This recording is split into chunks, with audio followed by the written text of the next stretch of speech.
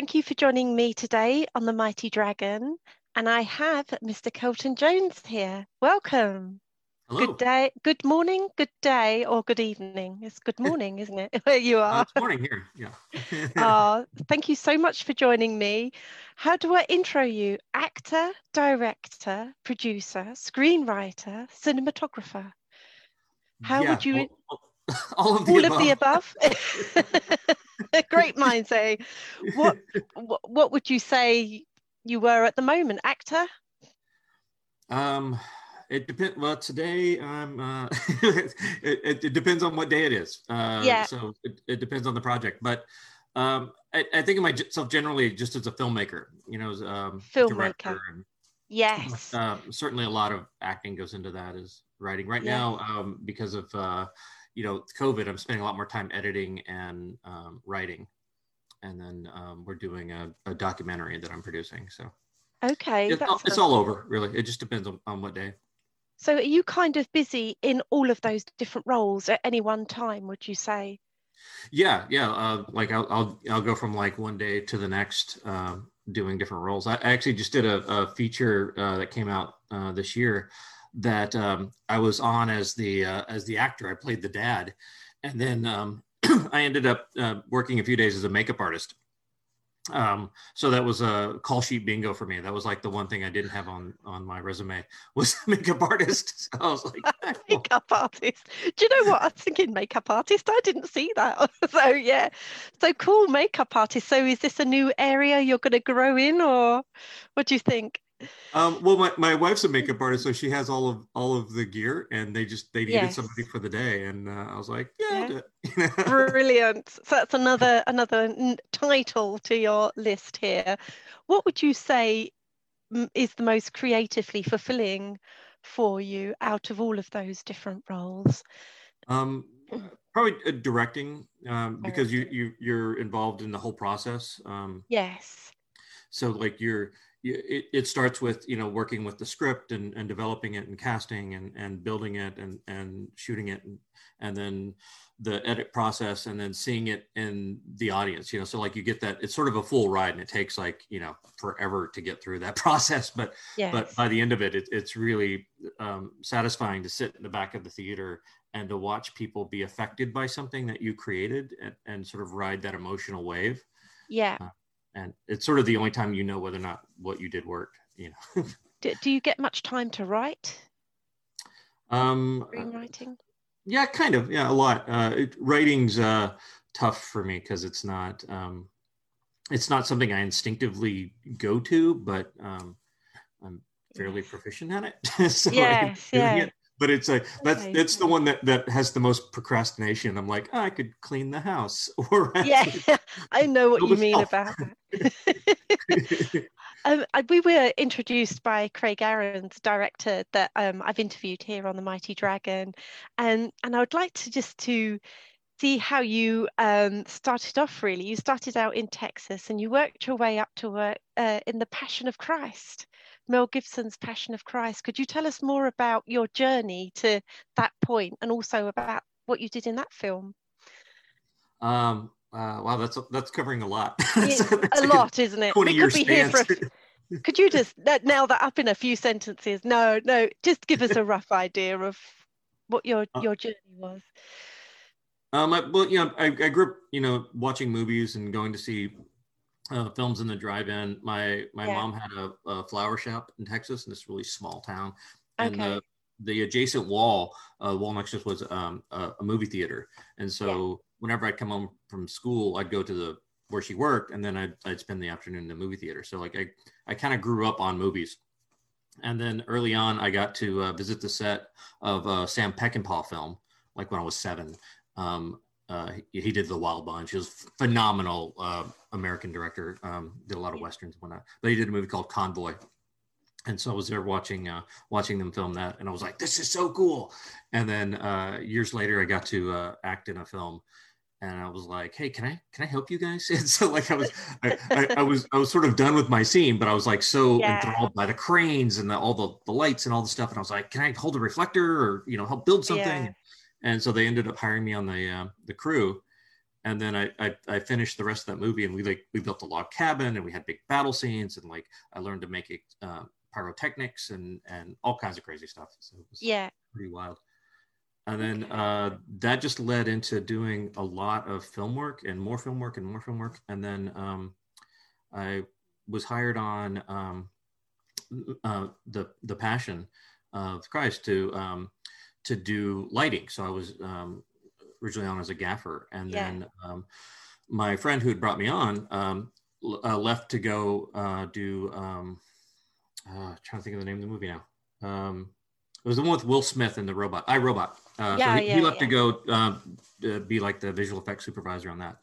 And so I ended up becoming the visual effects DP for a lot of the stuff that we were shooting for the Passion. So it was really cool. It was a lot of Yeah. miniatures. It was a lot of effects, a lot of like blood gags and all sorts of crazy stuff. Because we did all the wounds. We did all of the crazy stuff.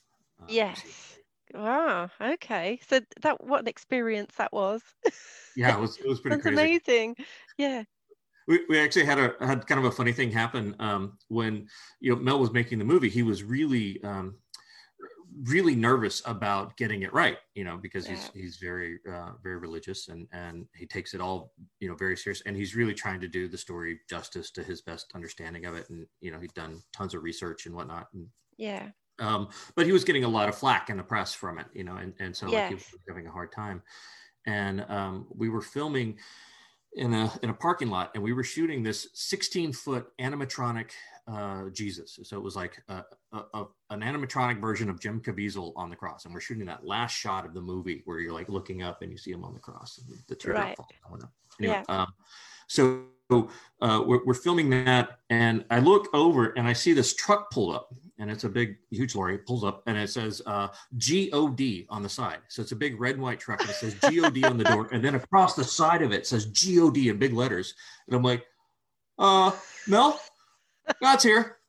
And, and he looked over, and he moved the curtain, and he looks over and he sees the truck, and he actually fell off of his chair laughing.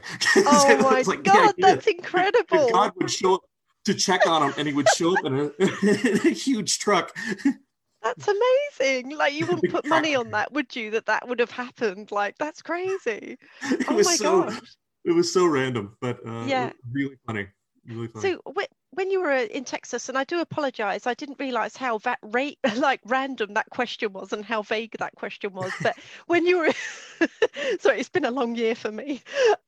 When you were in Texas, would you say there was a big movie like you could progress in your career there, or did you have to move to really, forge ahead in your career? Well, the town that I lived in was really pretty small. So I had to move to like I worked in Houston for a while, Right. and I worked in Dallas. And in Dallas, they did a lot of shows there. I worked on a kids show called Wishbone for a while, and I worked on Walker Texas Ranger quite a Yeah. lot. We would do all the big explosions and stuff. So like whenever they were going to do a big explosion scene, whatever, I'd come in and work with them. Yeah. So that was actually a lot of fun. Working with Chuck Norris and all those guys. Chuck Norris. It was Really? Oh my gosh, that's amazing. it was a pretty neat introduction into the business, because Yes. Oh my I'd been a gosh. huge fan. I'd watched his movies with my dad a lot growing up. Yes. It was What was cool. he like to work with? He was super nice, super nice. Yeah. Yes. He was. Oh my gosh, how cool is that? That's amazing. I read that you were directing short films, and then you did your first feature in 2019. How was that after doing a lot of short films? Was it quite a seamless transition, Um, or was it quite different and challenging, more challenging? it was kind of easier, really, in a weird way. Really? Yeah. Because I had produced features and I had DP'd features, so I was certainly comfortable in the feature realm because I'd worked primarily in that. Yeah. I'd been shooting short films since the '80s, so I've Yeah. done tons of that. So moving to a feature, like it's the process is pretty similar because you're still biting it off in little chunks and telling the story and whatnot.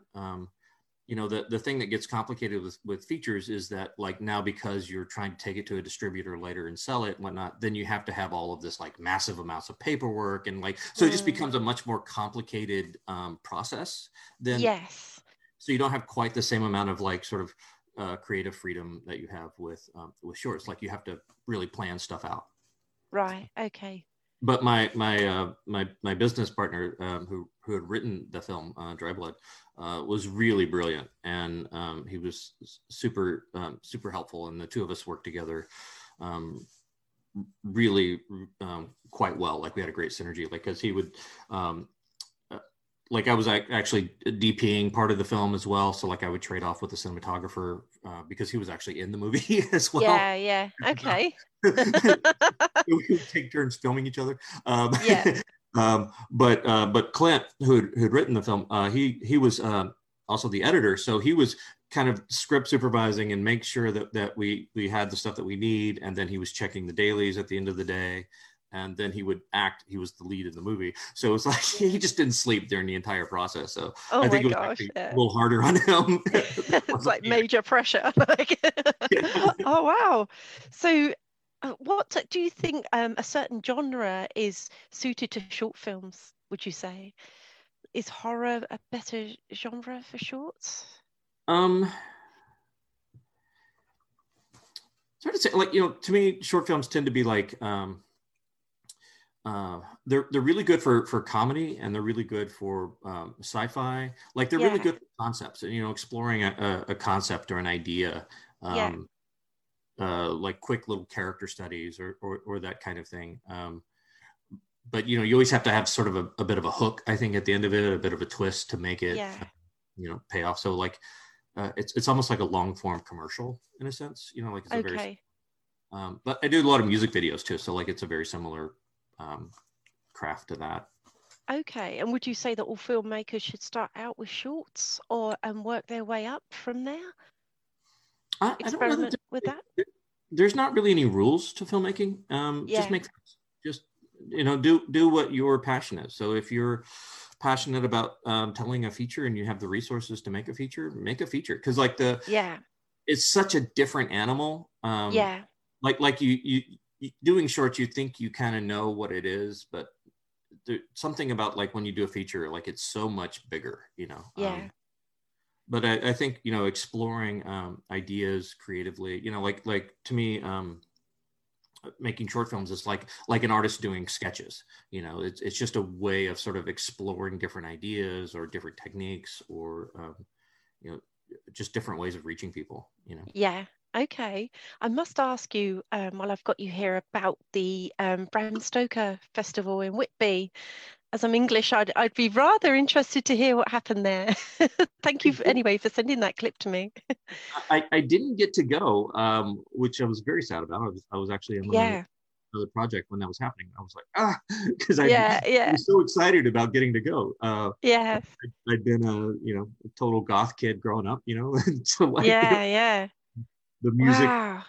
I would have really had a great time. But we did end up winning. We won best picture there, and we won best actor with Clint. Which we were like, wow, that's freaking cool. Like, we were just incredible. Well done. Oh, wonderful. And I'll share the video that you sent me to the readers of the blog, if that's okay, so they can watch it. Oh, sure. Yeah. Yeah, fantastic. Oh, congratulations. So do you have like a huge vampire hanging a statue trophy with your win on it at home, or what did you get for winning that? I don't know that they sent us anything, actually. Oh, what? That's a bit mean, isn't it? We won. But it's a shame you didn't get there, because they've got the Abbey there is the basis of Carfax Abbey, where Bram Stoker got the idea from. So I haven't seen it either. So I was going to go this year, because they have a festival every year, like a Dracula type festival that you can go to every year. So I was hoping, well, maybe next year now. So it should be pretty interesting. So congratulations. So did that lead on to anything else with your short film, or was it just that festival you were going for?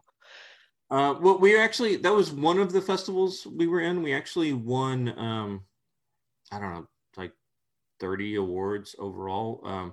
Because Oh, we were in wow. festivals in Los Angeles and Yeah. Toronto, in Australia. Uh, we did one in Ireland, a ton across, Memphis, Gatlinburg, Tennessee. So like we really had a good showing, and it was really well received. People, Yeah.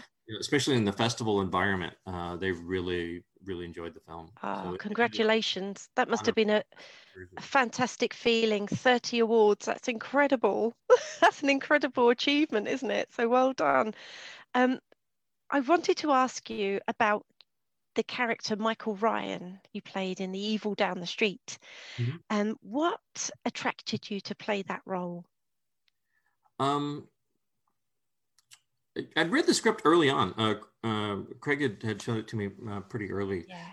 and I was really drawn to the idea that sort of I had in my head of like that it even though it was an idea of a possession, that it was really um, kind of exploring what it was like to be in a relationship with somebody who's changing, whether that's through some sort of drug addiction or alcohol addiction or whatever, where like Yeah. the person that you know becomes somebody that you don't recognize, and how families can slowly devolve, and the pressure that puts on the kids and on the father and whatnot. And so um, for me, it was sort of always in my head that like what was happening wasn't supernatural, but it was like something that was natural. It was like alcoholism, or it was something that was changing who this person was that I loved, and I didn't know how to help her. Right. And kind of going through and thinking like, okay, we're just going to keep everything calm and keep everybody, just keep the peace, and then eventually you get to a point where like you realize that you're in over your head.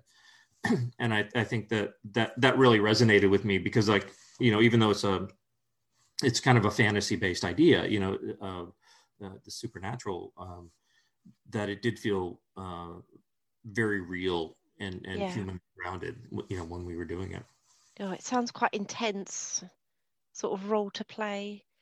Did you Yeah. find it quite emotionally stressful, or can you easily switch off from that? Um, in the time, like, when you're performing, like you get into the full emotion, but I tend to lean toward the style of acting where like you do the scene and then you're out of it, and you can, Yeah. so you can create the character in the moment. Okay. So like I'm Um, much more of a Meisner actor than a Strasberg type, where like the Strasberg guys like walk around all day going, you're torturing their castmates and whatnot. Okay, that sounds interesting. I must see that film. That's one of Craig's films I need to see. Um, Also, I read that you'd worked with Robert Zemeckis. I can't say that name properly, and Ice-T. I can say that correctly. Can you tell us more about that? Ice-T I've worked with quite a bit over the years. Yeah, I did a movie that he was in back in the 90s that I worked yeah, on with my wife. Actually, it was the movie that we got engaged on like 20 years ago. But later, I ended up working with him again because I shot a documentary that he was the executive producer for. And then it was a film called Iceberg Slim: Portrait of a Pimp, which was um, uh, actually a really touching documentary about the guy who had written these series of books that became sort of the basis for what became hip hop. all right. He sort of brought this culture into the literary world, and he's one of the most kind of important American writers that most people aren't aware of unless you're part of that culture. Um, Okay. it's a really fascinating story. Yeah, Anyway, that's interesting. so that was a really cool project. It's actually where Ice-T took his name from, and Ice Cube took his name was from Iceberg. Right, okay. Um, and then I did like I've done a lot of stuff with Body Count, which is Ice-T's heavy metal band. So I've shot Okay. their videos and stuff.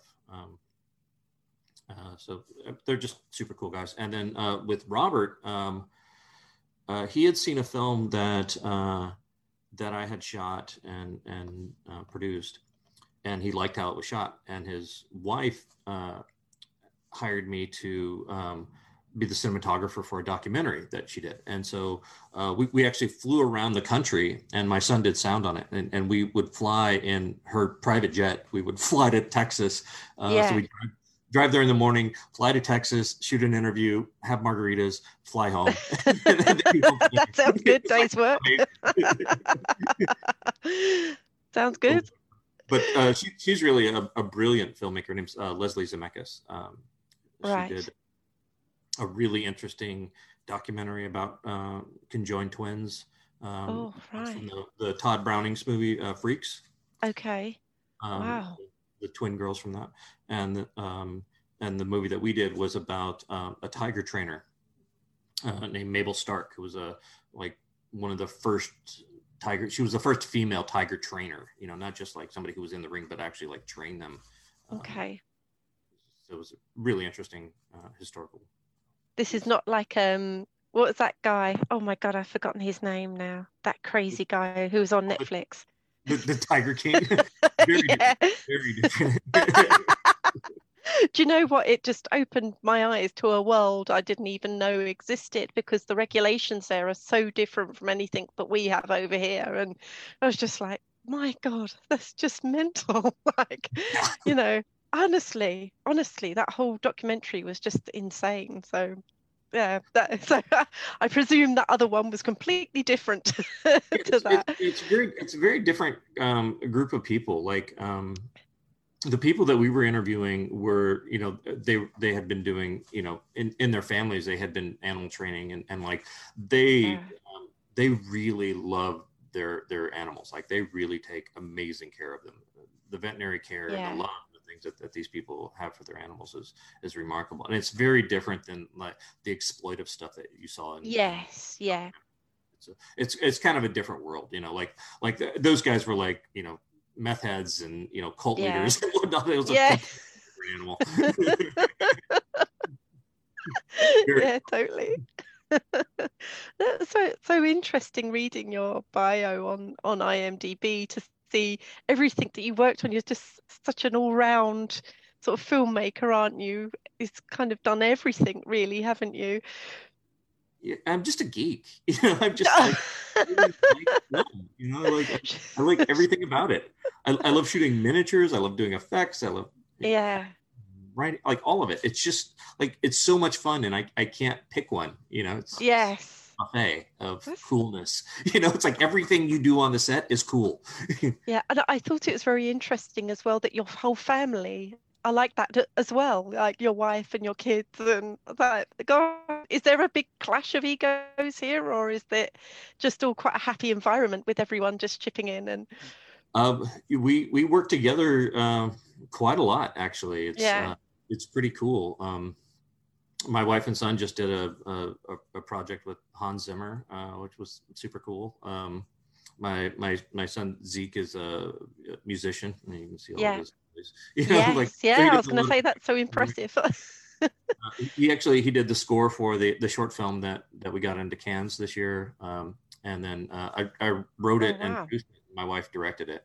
And then my son Declan's amazing actor, writer, singer, whatnot. So like we're just dorks. Do you know what? It's amazing. I think it's amazing you can work with your family like that. I think if me and my husband and my daughter worked together, we'd end up killing each other. But bodies under the patio job. But I think that's amazing. So it's very impressive. Guitars hang in there. Is that a piano as well? Yes. In the back? Yes, so cool. I wanted to ask you too about you're a mentor to other filmmakers. How do you do that, and what would you most like those mentees to take from you, from your experience? Well, I have like some amazing mentors in my environment. Like one of my dearest friends is Sean Cunningham, who directed Friday the 13th, the original, and amazing House and Deep Star Six, and like all of these like really great films from the 80s and onward. And he's a really brilliant producer and storyteller. And it's funny. Like people think of him as being, a horror guy, but he's, he came from theater. He was directing stages, like Broadway shows when they go on tour, and like he's actually a really brilliant storyteller and really director, and he's interested in a huge array of films. And so we talk quite a bit about directing and about acting and about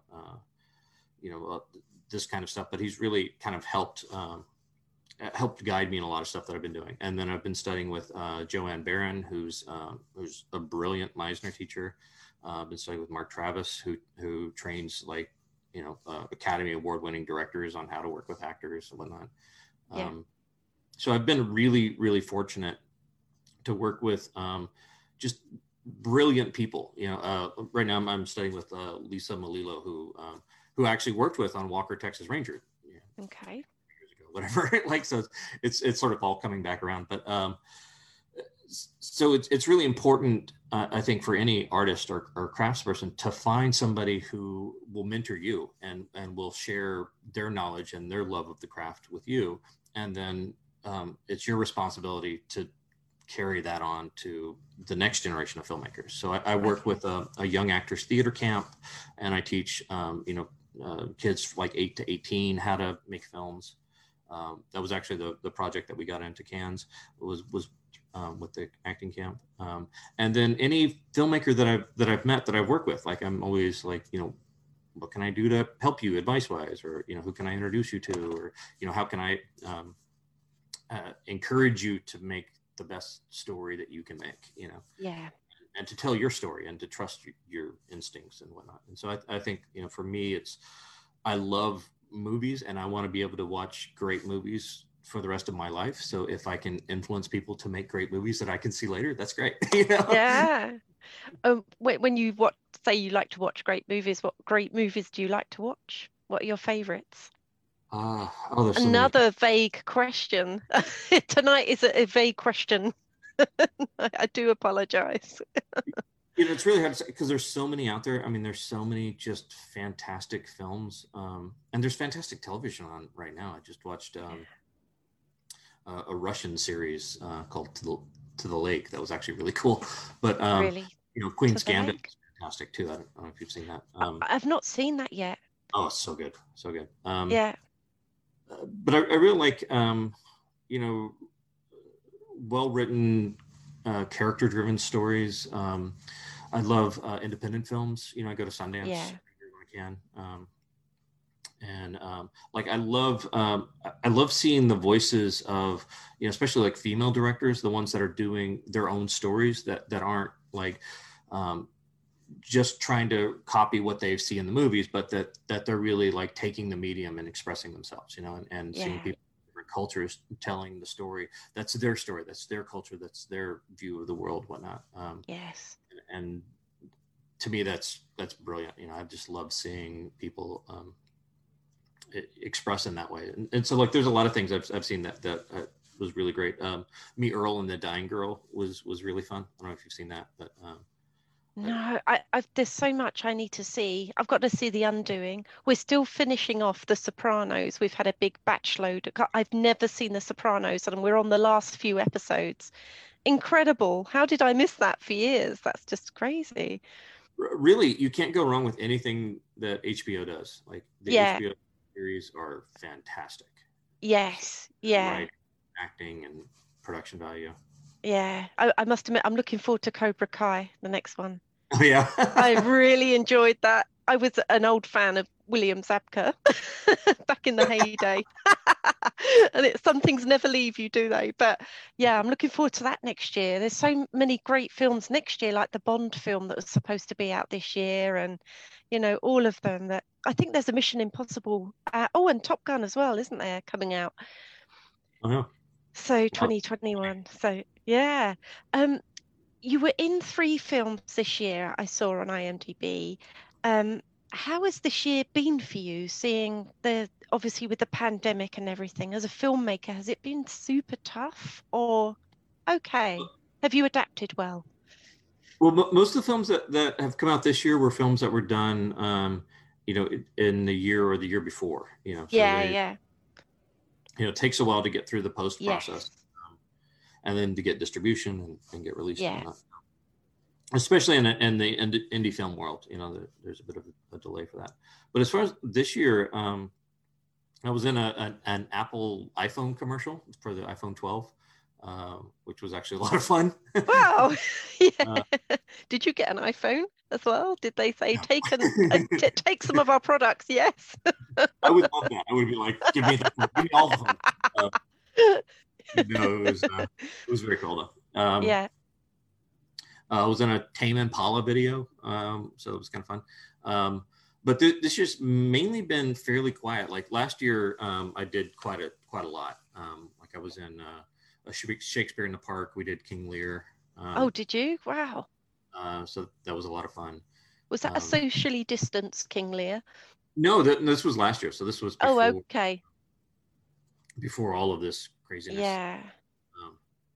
Actually, that's sort of the saddest part of all of this is that it's really been just devastating to live theater, Yes. and music, because there's something about that communal experience. Television and film, like they're still managing to continue to do their craft and whatnot, but these people that have dedicated their lives to doing Broadway and yeah. It's so hard to get to that point, to be able to perform at that level, and to have that just taken away from you for a year is just devastating. Absolutely. Yeah. I wonder how much of this will recover for next year,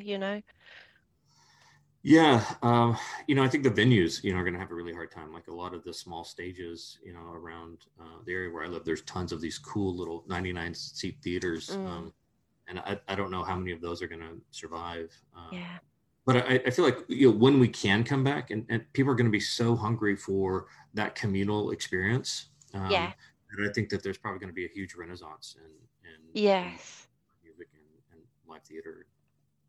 Yeah. I think I'm hoping anyway. but yeah. So we're all just working on developing our craft as much as we can at home, so that when it comes back, we're ready. Yeah, absolutely. I just submitted. So hopefully there'll be an audience for that.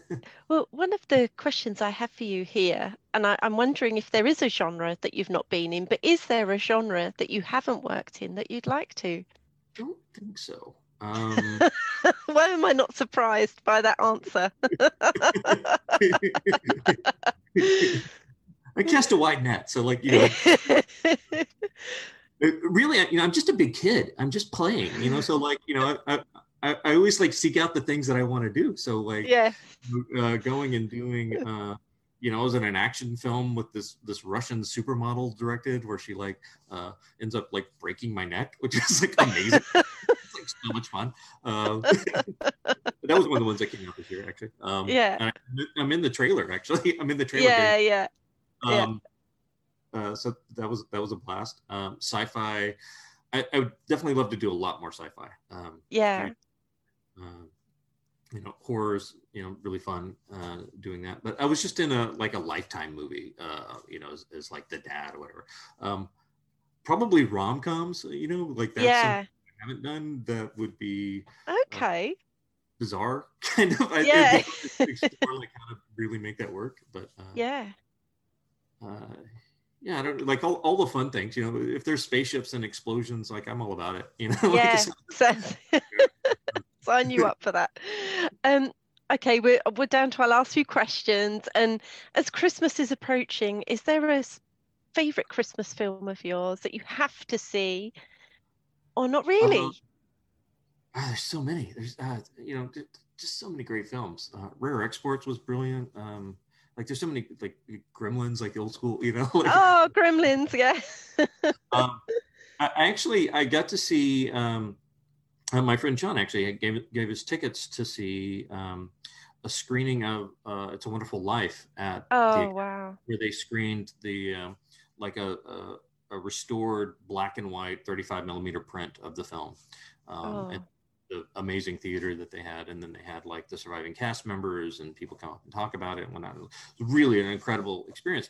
But it was I'd always kind of saw that film as being a little bit sentimental, and you know, like, because I'd seen it every year on TV growing up and whatnot, and I didn't realize that they actually cut a lot of that film out of the TV version. Like, Really? there's a lot of scenes in there that give a lot of context to the bigger story that they were telling, and seeing the movie in its entirety, I got a whole new appreciation for it. I'm like, this is really a brilliant film, and it Oh, was really an interesting sort of warning about society in general, of like what happens if we don't you know, take care of each other, and we let people accumulate too much wealth at the expense of, you know, the working class. Yeah. So yeah. it was really, like, it was a very kind of powerful, you know, progressive filmmaking.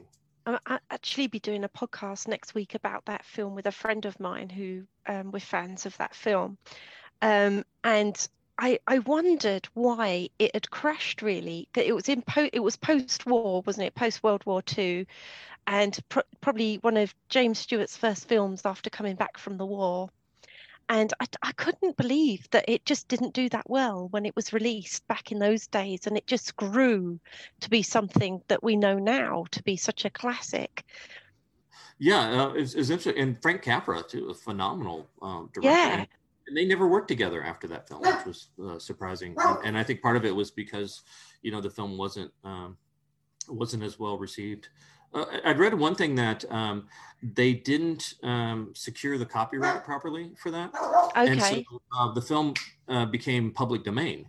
And because it was public domain, the television networks could show it for free. So here in the States, right, every year they would show that film, because you had a movie with a famous director and a famous actor that they could show and everybody would watch. And it sort of became a classic by default. right, Because they were okay, watching it. yeah, But they, like I said, they would shorten it. You know, they would cut out scenes to get the runtime down to allow for commercials and whatnot. And so they kind of cut out a lot of the more kind of political aspects of the film. And right, so they really sort of cut like the intent, because they came back, you know, Capra and Stewart had just come back from fighting, you know, fascism, you know, so like they were like, hey, you know, yeah, they were really concerned about the future of the country, because the country was really gearing up into this new industrialization and whatnot. yeah, And so they were concerned about the direction that it was headed in. And so like they tried to make something that was going to kind of help society along, you know, which I thought was interesting. right. Yeah, I think that on some of the trivia I read that the old man Gower that he worked for as a kid, who had accidentally changed the poison, you know, the tablets into poison. Oh, you know, that scene. The actor was actually drunk in that episode because he was so nervous about what he had to do by hitting the child. And that was real blood on that kid's face. I Wow. don't know. I don't know if that's true or not, but he did seem drunk, that guy, to be fair. But it was one of the worst things he's had to do on screen. I read that. Yeah, that Wow. actor. I think there's so many stories coming out of that film. Yeah, can you imagine getting away with that now? Oh, just turn up drunk and slap a child around, you know? Like, can you imagine that? Let me get drunk real quick so I can, you know, effectively crap out of the poor kid. I would Yeah. think that'd make it worse, because Yeah. it judge how hard you're swinging. Yeah. Oh, but I read too that it was James Stewart's most favorite film of his that he'd been in, which I thought was pretty cool, seeing how many great films he'd been in, all the Hitchcock ones and all of that, you know. I thought, wow, you know, that's pretty cool. So just finally, what does 2021 hold for you? Oh, it's so hard to tell. More of the same. A lot of it. I mean, it's you know, I've got a lot of projects that I'm working on. Instead, I'm doing a documentary that I'm producing and shooting. Um, uh, uh, Hopefully, you know, getting a chance to do some theater. I just submitted a play to an off Broadway festival that Samuel French puts on. Okay. So we'll see how that goes. Yeah. Uh, I don't know. Hopefully, you know, making a feature. I'm looking at a lot of scripts right now and working on a lot of projects. So we'll see. You know, I never know what's going to happen until it happens a lot of times. You know? Yeah. So it's kind of just see what happens and go for it. You know, we just keep working on getting better at whatever it is we do Yeah. in downtime, and then when we get a call, we're kind of, you know, like a fireman. You know, we got to rush in and go do it. Oh, superb. Well, may I wish you all the best for next year. and also wish you a very happy Christmas to you and your family. And thank you for being the last interview on the Mighty Dragon in 2020. Yes, thanks for letting me, make it in for Thank the you. special. Thank you so much. Thank you to Kelton for that interview, and I'll see you all in 2021. Happy Christmas, everyone.